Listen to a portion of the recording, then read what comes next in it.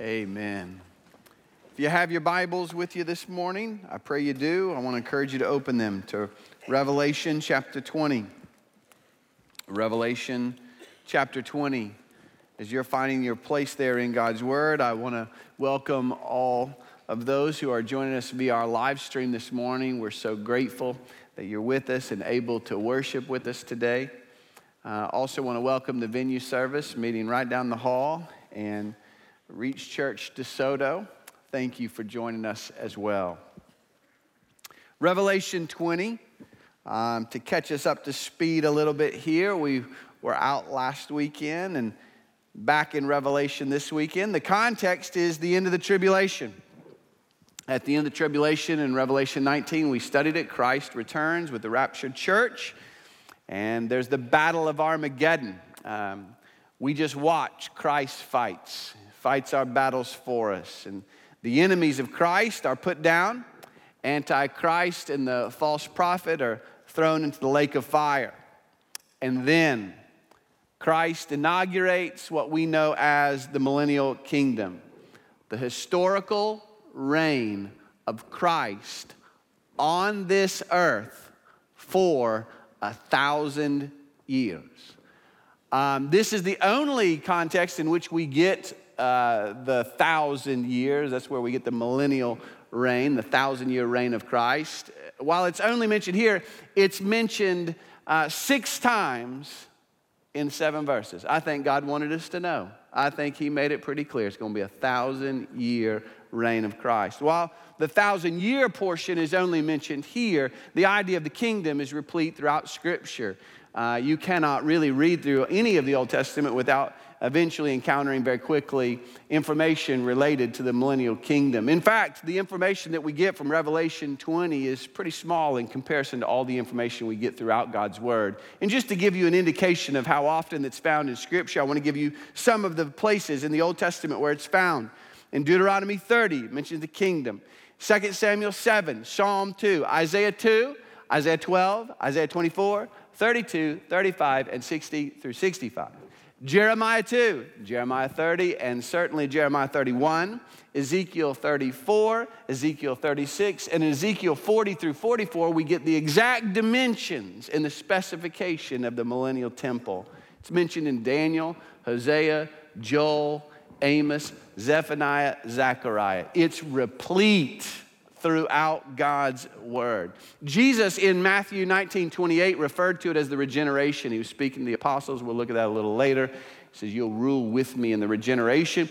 In Acts chapter 3, it calls it the times of refreshing. Oh, and it will be a time of refreshing.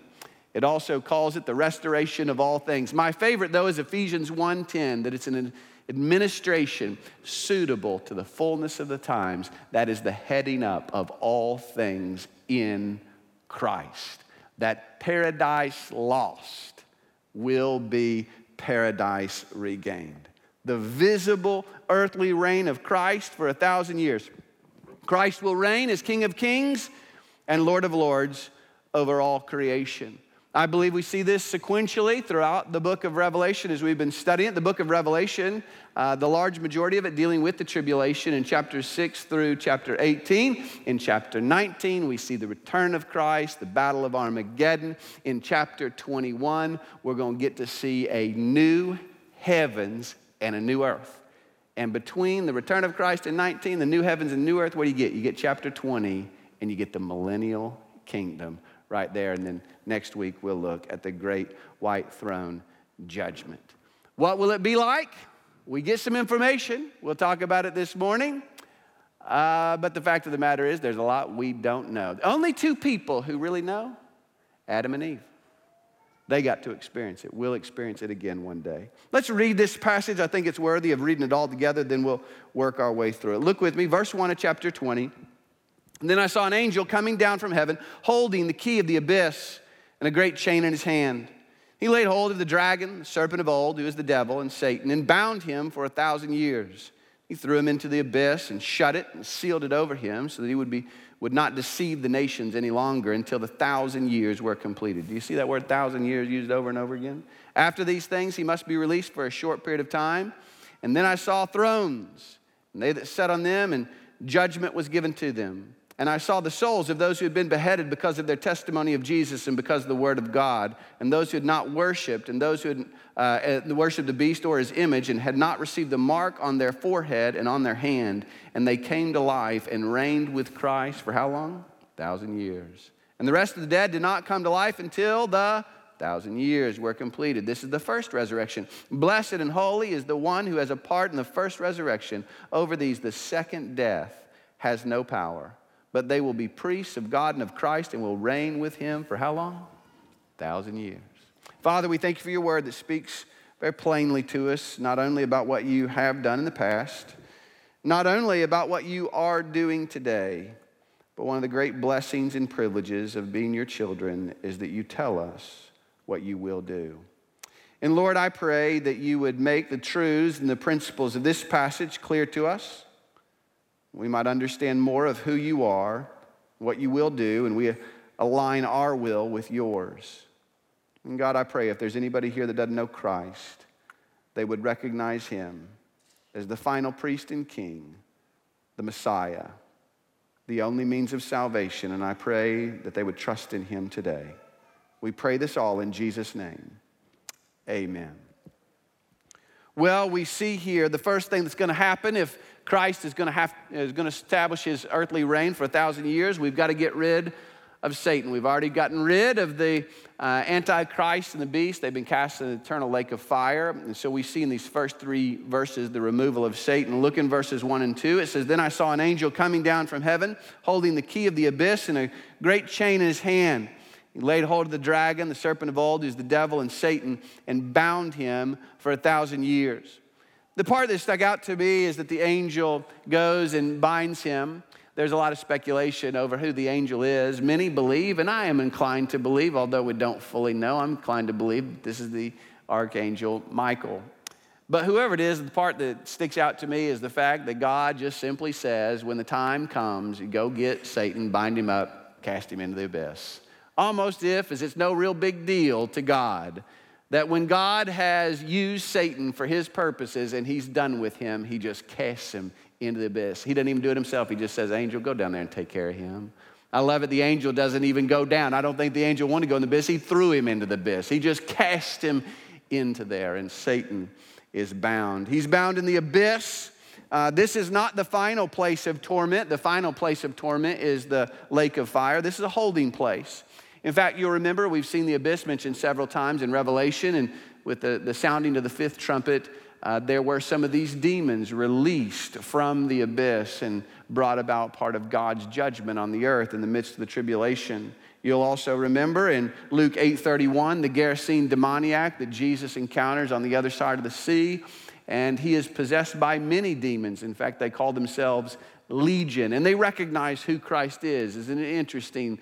Satan knows, the demons know who Jesus is. They recognize his authority, and they begin to plead with Jesus, don't cast us into what?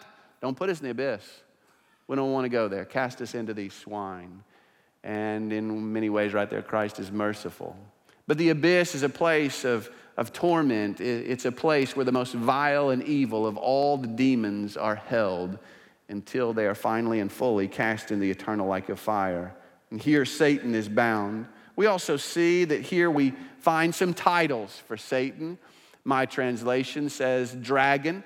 Your translation might say monster.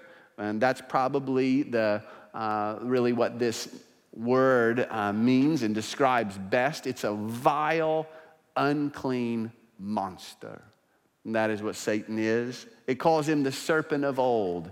That right here, God is reminding us this is the same guy who deceived Adam and Eve in the garden. And he's still doing what he's always done. And now, you remember in the garden after Satan deceived, God made a promise, Genesis 3:15, I'm going to send someone who will defeat Satan, put him down, crush him, but he'll be wounded in the process.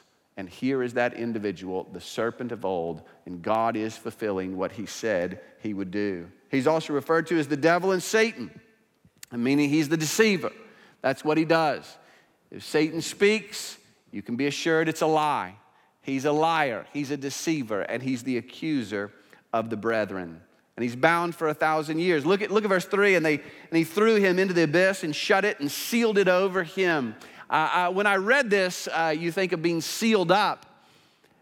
Christ died, and I picture Satan trying to seal Jesus up in a tomb.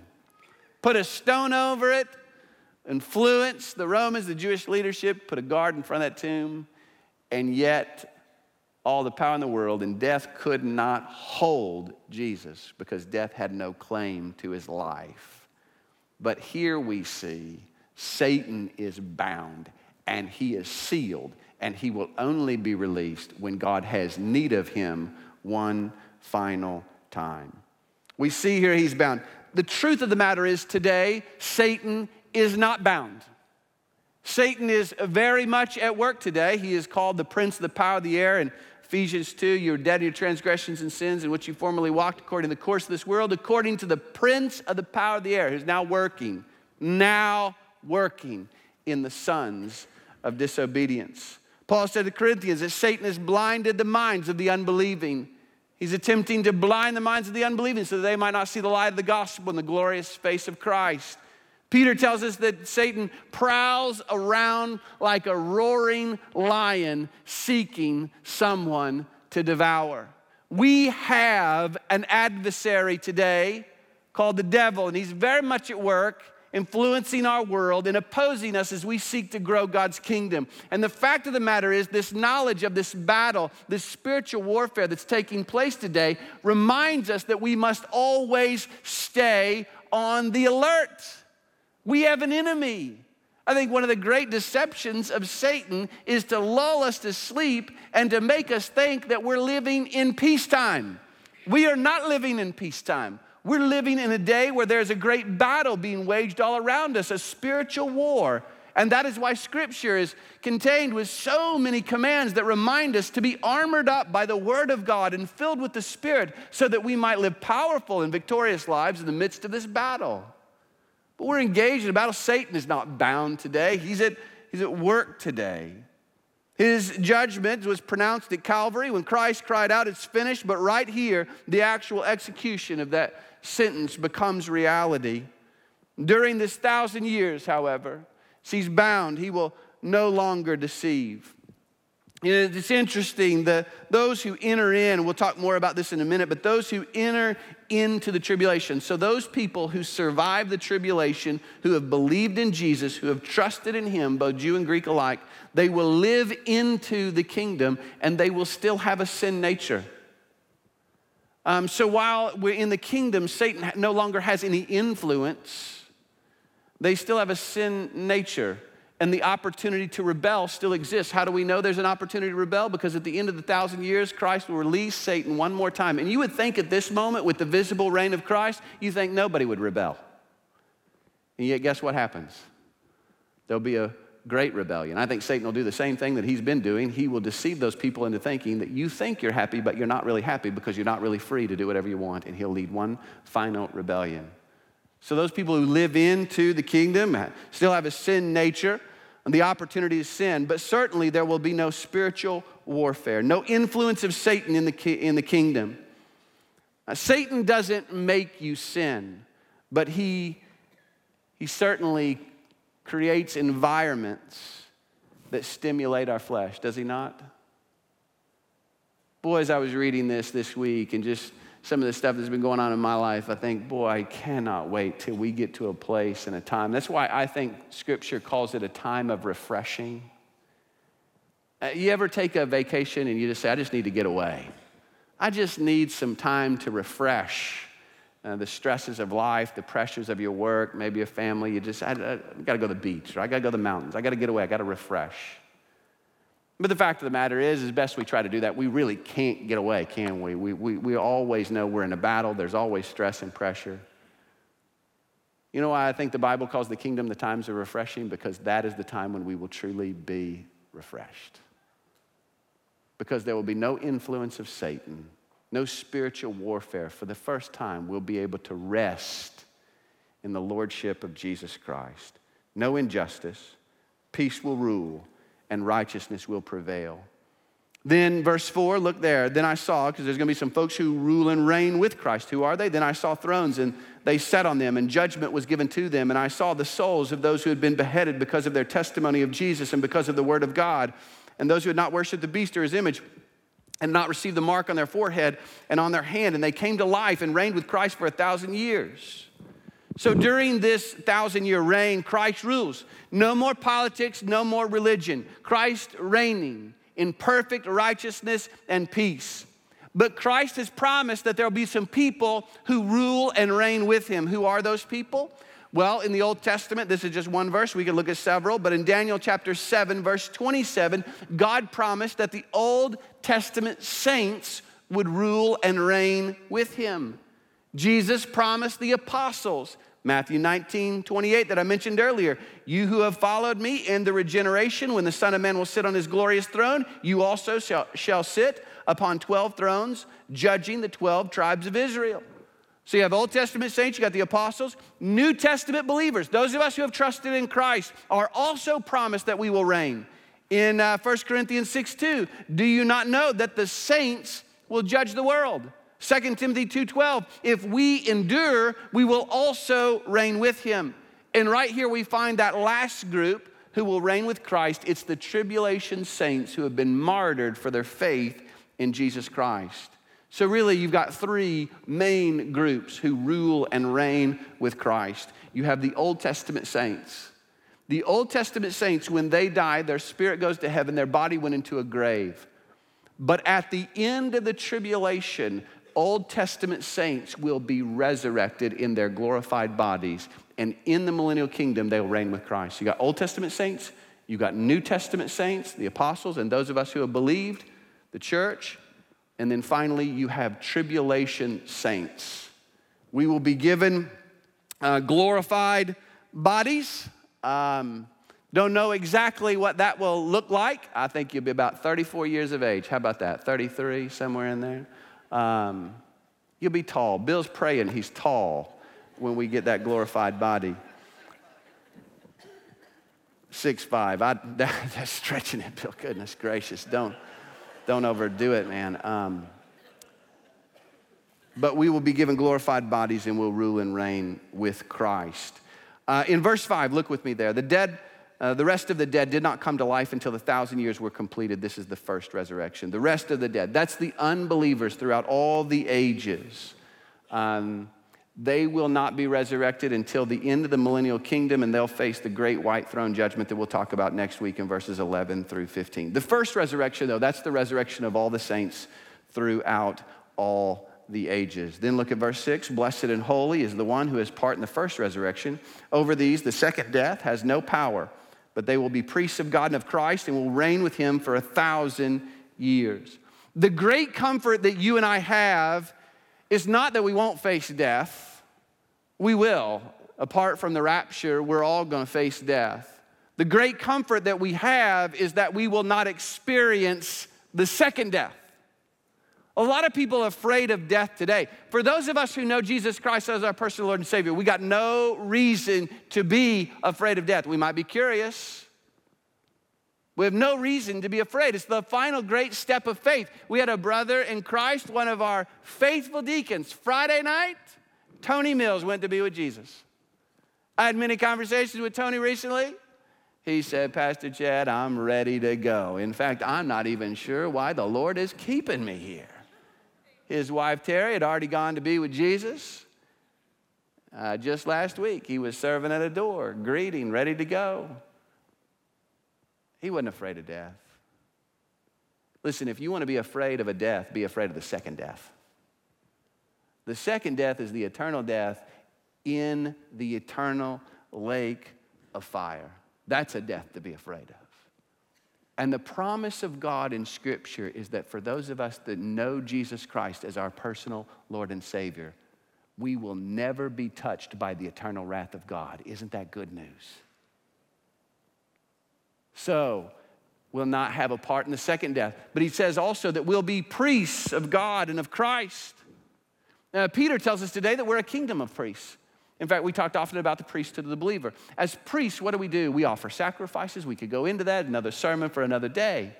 But part of our great joy is that we get to, as priests of God and of Christ, today we get to worship Christ. And what else do? We lead other people to worship Christ as well. That's part of our job as priests in this world today, that we encourage people. We're an intermediary. We tell people about the good news of the Father and his love through Christ. And we tell people, we entreat them, we encourage them, trust in Christ so that you may have a relationship with your Father. There's no greater joy in all the world today than leading a person to trust in Jesus Christ as their personal Lord and Savior. And the beauty of this is what we find out right here is that same work we will get to carry on and do in the midst of the kingdom. So think about this. We will rule and reign with Christ in resurrected bodies, and we will be priests of God and of Christ, and we'll have the opportunity to lead people in Christ. And you say, well, in the kingdom, how are we going to lead people to Christ? Well, know this, no non-believer will enter in the kingdom. So those who live through the tribulation and enter in the kingdom, there'll be no non-believer who enters. All of those people will be believers. But those people will marry, and they will repopulate the earth. In fact, how do we know that we will repopulate the earth? Because I believe it will be a very small group of people who live through the tribulation and enter into the kingdom. But by the time you get to the end of the millennial kingdom, you got a great multitude of people who rebel against Christ.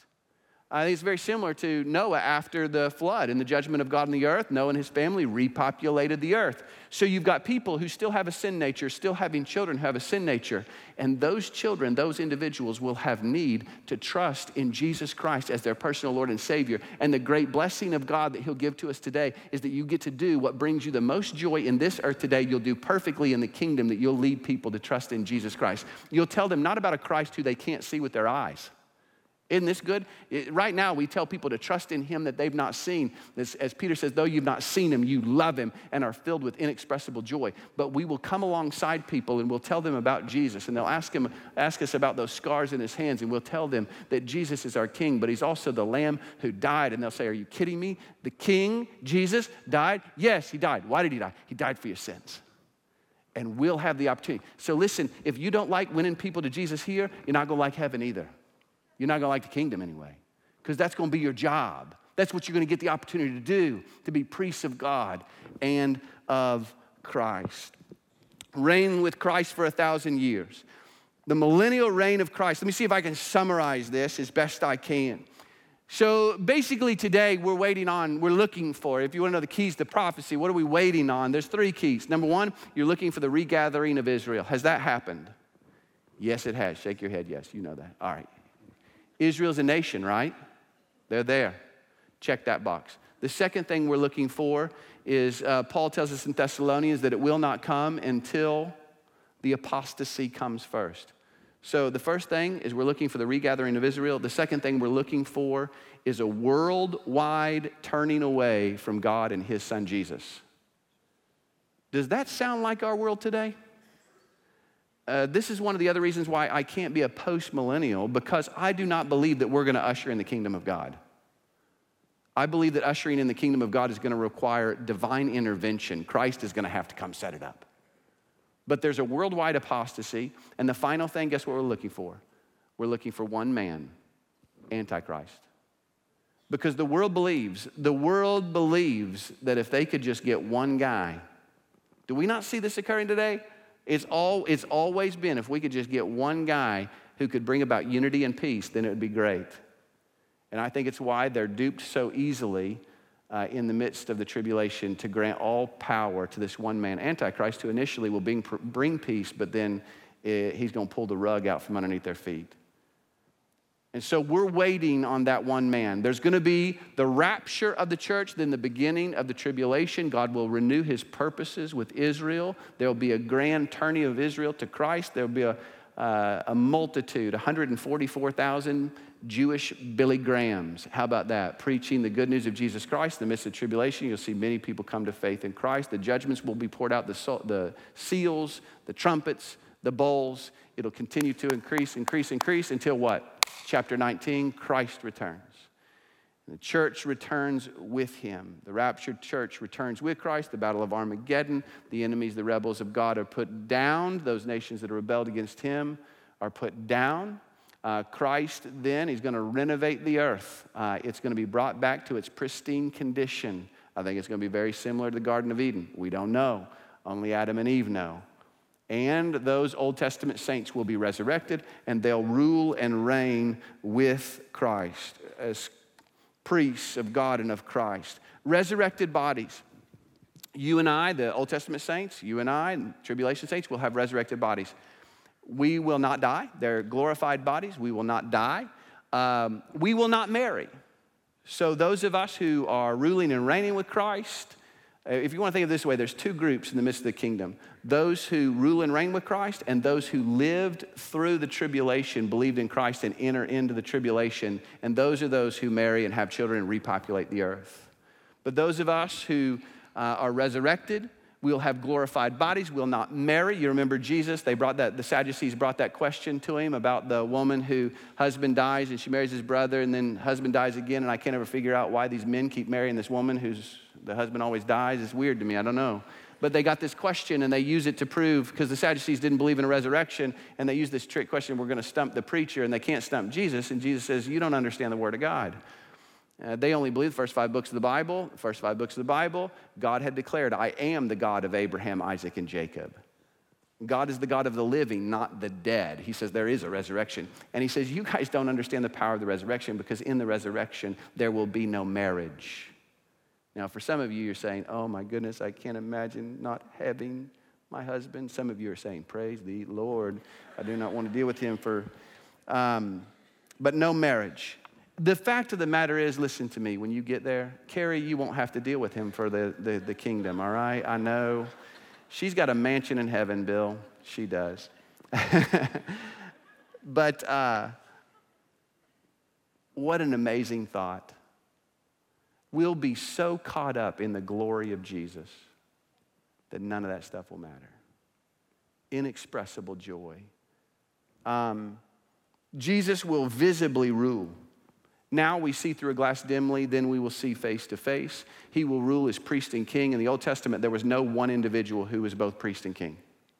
Why couldn't you have one guy be priest and king? Because absolute power corrupts, absolutely. But there's one man who can handle it. His name is Jesus. He rules in perfect righteousness and peace. He will rule from Jerusalem, the beloved city. Isaiah tells us that the land around Jerusalem will be changed. Instead of hills, it'll be like a broad plain. What's it going to look like? We don't really know. But we do know he'll rule from Jerusalem, and he'll rule in the millennial temple. Ezekiel 40 through 44, I mentioned it earlier, gives us specific details related to the temple. In fact, when Ezra was encouraging the people of God to rebuild Zerubbabel's temple, in fact, I stepped into the student ministry this week, and Pastor Luke Pauly was leading the students in the study of Ezra, and they were talking about this. Zerubbabel's rebuilding the temple, and the old guys who remember Solomon's temple, they see the new temple that's being built, and what do they say? They wept. They go, this is ridiculous. This is nothing. Because they remember the old temple. Now, do you not think that was probably pretty discouraging to Zerubbabel? I'm working really hard to build something here, and then you guys are weeping over it?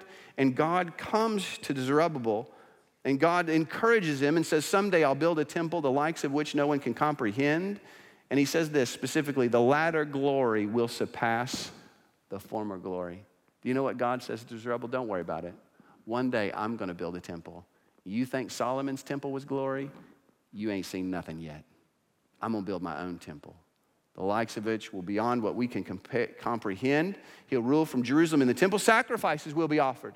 There's a temple, sacrifices will be offered. Why would sacrifices be offered? I think it's very similar to us today. We take the Lord's Supper. We're going to do it in just a minute. We take the Lord's Supper. Why? To remember.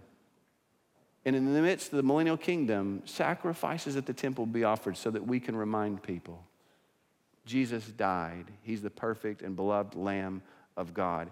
Israel will be a blessing to the entire world. Part of the reason that I hold this interpretation of Revelation is because the millennial kingdom is the place where all of God's promises to Israel come to fulfillment. That God promised them the land of Palestine. Have they ever truly had it? No. They will one day. God promised them that a descendant of David would sit on the throne. Is Christ going to rule on his glorious throne in the midst of the millennium? Yes, he is. God will fulfill. And Israel will be a blessing to the world. Scripture tells us that all the nations will bring their wealth to Israel. How does the world treat Israel today? You watch the news lately? The world does not like Israel. There's two groups of people that the world instinctively hates. Israel and who else? The church, Christians. The world instinctively hates the people of God. And yet in the midst of the millennial kingdom, Israel will be seen as the blessing of all the world because through Israel comes God's Messiah. Israel will be a blessing. Salvation of man. How will you be saved in the millennial kingdom? Same way as you are today. Salvation, remember this, it's always been about faith. In the Old Testament, they believed in a Christ who would come. In the New Testament, we believe in a Christ who has come. In the midst of the millennial kingdom, will entreat them to trust in a Christ that they can visibly see. How good is that? Creation will be freed from its curse. Creation longs to be freed. Paul said in Romans 8 that the anxious longing of creation waits eagerly for the revealing of the sons of man. Creation longs. You remember Jesus, they're riding in Jerusalem. The Jewish leadership says, tell these people to stop singing. And he says, listen, if they stop singing, the rocks would cry out. Creation longs for its Redeemer and the revealing of the sons of God. One day, the lion will lie down with the lamb. It says in Scripture, the hills will flow with sweet wine. It says the Messiah will tie his donkey to the choice vine. Why is it not wise to tie your donkey to a choice vine? Because the donkey will do what? He'll eat it. And the choice vine is valuable. That the picture in the millennial kingdom is that the abundance of prosperity is so great you don't even care. You let that donkey just eat away. And peace on earth. We pray, let your kingdom come, your will be done on earth as it is in heaven. Men and women will finally live at peace with one another, everyone living in humble submission to Christ. Men will beat their swords into plowshares. They're going to be more interested in gardening than warfare. There's a group of people who actually anticipate this. Who is it? It's the church. We are a group of people who are sinners saved by grace. We got no seating chart in the church, do we? No. That in the church, through Christ Jesus, there's neither Jew nor Greek, slave nor free, male nor female. We're all one in Christ Jesus. And guess what we do? The one miracle that we do that demonstrates that we're the people of God is what? We love each other. Isn't that amazing? The world, this is why the unity of the body is so important. It's why, let me tell you something, you seek to stir up disunity in this church, and we will hunt you down. It doesn't mean that you can't critique the church. Sometimes we need it. But if you seek to stir up division, you hear me today, the leadership of this church will encounter you. Because we have an obligation to demonstrate the love of Christ and the unity of the body as an anticipation. Guess what we get to do? We give the world a little glimpse of what the kingdom will be like. That our testimony is, as the world looks at us and says, how in the world can you have these people together in love? How can you have Wildcats and Jayhawks in the same church? And sometimes they sit together. How could you have Indiana and Purdue in the same building? I mean, how could that happen? Guess what we tell them? Jesus. We all come together through Christ, and it validates our testimony and it anticipates. Remember this, the church is not the fulfillment of the kingdom. The church anticipates the kingdom. We give a glimpse of what's coming. Folks, this is what the world longs for. This is what the world desires. The world desires a world that is dominated by righteousness and peace. So many people marching around upset about injustice. No more injustice. Naturally, man just longs for these things. We long for a ruler who will come and rule over us in peace and righteousness and bring unity. But where we differ is how you bring that about. See, John Lennon wrote a song, Imagine, didn't he? Got that, Imagine. Imagine this world, no guns, we all love each other. You know, the 60s, it was going to be great. But man can't bring it about, can he? Man can't do it. Martin Luther King said, I have a dream. The Bible has a dream too. But in the Bible, it's not just a dream, it's truth. It's reality. And one day it will come to fruition, but it only comes through one king, and his name is Jesus. See, this world instinctively knows that it's broken. In fact, all of us as individuals, I think we know we're broken and we seek to do things to try to fix it. We want to fix the world. That's why people are so passionate about politics, because I think so many people, this is what should differentiate us. Listen, I'm not saying don't engage in politics, but we know politics is not going to usher in the kingdom. Amen? Y'all understand that, right? Yes, keep it in its proper perspective. We engage politically, but you start putting your hopes in politics, it's a bad place to put your hope. The world's trying to do these things. That's why they believe it so passionately. That's why they get so angry about these things, because they think if we could just vote the right people in, then we do it. If we could just pass a piece of legislation, don't misunderstand me. This is not that though these things aren't important to us, they are. But we know ultimately they're not the solution. There's only one solution. His name is Jesus. He's the King of Kings and the Lord of Lords, and he rules in perfect peace and righteousness.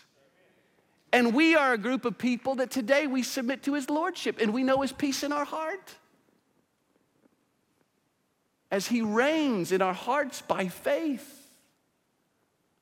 So some of you are here this morning, you're trying to break the curse, you're trying to fix yourself, you're trying all kinds of things. People, they try relationships, they think, well, boy, if I could just find that perfect spouse. I just told a group of men that I meet with on Wednesday nights, I told them, brothers, you need to understand something. If you were looking for a wife to solve the problems of your life, you need to know something. Marriage will not fix you. It will expose you. Can I get an amen from the married folks out there? It will expose you. That's why we tell these young men, marriage is not JV. Marriage is not B team. It's varsity. Relationships won't fix you. And then they start thinking, well, then if we just had kids. Now you just got a multitude of sinners in your home, and it's a mess. People think wealth. Faith and I were talking about that this week. You look at some of these pro athletes, and you think, what? Are you kidding me? Why? This doesn't make any sense. And I said, it makes perfect sense. They were sinful before they got wealth, and now they're sinners with wealth. Now they got more stuff to sin with. It should surprise us that more of it doesn't occur. None of these things will fix it. There's only one solution, and it's Jesus Christ. If you don't know him today, trust in him as King of Kings. He's going to rule one day. You can either worship him and glorify him in heaven or hell, but one day, every knee will bow. Do we have a hymn? We got a hymn. Bill, come on up. I got to move quick. We got communion. Anthony Showalter, Hartselle, Alabama. Anybody know where Hartselle, Alabama is?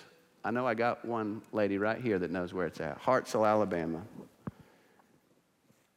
He was leading a singing school in a local church, and he went home to his boarding house that evening and received letters from two of his students. He loved his students, taught a lot of young men to be worship leaders and pastors, and he received letters from two of his former students that informed him that their wives had passed away suddenly, and they were just heartbroken, and they wanted to let him know and ask him to pray for them. And so he was searching God's word for a verse just to give them some comfort and peace. And he came across Deuteronomy 33:27 that says, the eternal God is your refuge, and underneath are the everlasting arms. And as he was pondering on that and finishing up the notes, he wrote the chorus of a song we all know, leaning, leaning, safe and secure from all alarms, leaning, leaning on the everlasting arms. He passed that chorus along to a hymnist, Elijah Hoffman, who wrote the rest of the verses. Why would I pick this song? Because I don't know about you, but man, don't we long for that day, the times of refreshing? I don't know about you, but I'm tired of the spiritual warfare. I'm tired of the struggle with my own flesh. I want the times of refreshing to come. It's why we say, come, Lord Jesus, come, Lord Jesus. I don't know what you're going through today, but I would bet just about everybody in this room, you got some stuff going on in your life. Maybe some of it you brought upon yourself. Maybe some of it is just a result of living in a sinful world. But my encouragement to you today is, as we wait for that day when we're raptured out, as we wait for Christ's return in the millennial kingdom, lean on the everlasting arms of Jesus. He's the one who got us to this point. He's the one who will carry us safely through. Let's stand together. We're going to sing this song. We're going to do the first and last verses. Hopefully you know it. If you don't, you're going to get to hear me, and that's not good, but try to sing along. Here we go, Bill. What a fellowship, what a joy divine, leaning on the everlasting arms. What a blessed peace, what a peace is mine, leaning on the everlasting arms. Leaning, safe and secure from all alarm. Leaning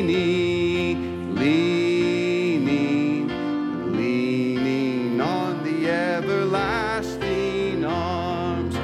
What have I to dread? What have I to fear? Leaning on the everlasting arms. I have blessed peace with my Lord so near, leaning on the everlasting arms. Leaning,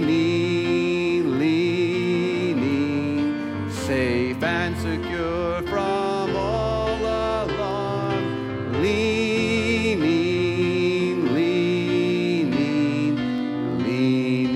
on the everlasting arms. Father, we thank you for the promise of eternity with you through faith in Jesus Christ. Lord, I pray if there's somebody here that doesn't know you, they'd trust in you today. They'd bend the knee to your lordship. They'd turn from their sin and repentance, and they'd trust in Christ. And Lord, for those of us that do know you, I pray that as we await that day when the trump shall sound, I pray that we would lean heavy upon your everlasting arms. Lord, we love you. We pray this in Christ's name. Amen.